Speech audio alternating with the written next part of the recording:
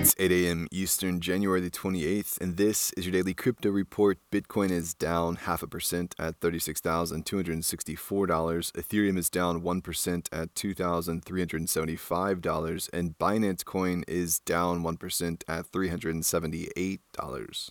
Those are leaders by market cap. Today's episode is brought to you by the digital marketplace Ungrocery. If you've ever thought about who your food comes from, Ungrocery is the place to shop. Join the food people online at ungrocery.com. Well, the Ethereum Binance Smart Chain Bridge, X-Bridge from Qubit Finance, has been exploited for $80 million, the biggest of the year so far. The attacker using $185 million as collateral to steal $80 million from its lending pools. X-Bridge facilitates swapping tokens from Ethereum to Binance Smart Chain, but a logical error in the smart contract code led to the loss. The error in the code allowed attackers to withdraw tokens on Binance Smart Chain when none were deposited on Ethereum.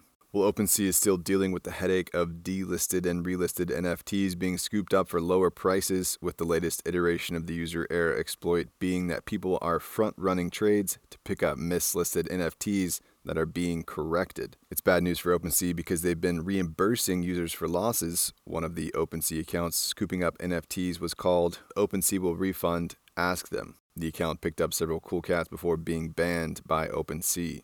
Well, the U.S. beer giant Anheuser-Busch launched an NFT project for their subsidiary Bud Light called Bud Light Next Collection. The project will feature 12,722 tokens and will be available to consumers 21 and over. It's a road-mapped community-building exercise for the brand. And finally, $670 million worth of Bitcoin has been transferred off of exchanges, even as the Fed makes hawkish statements.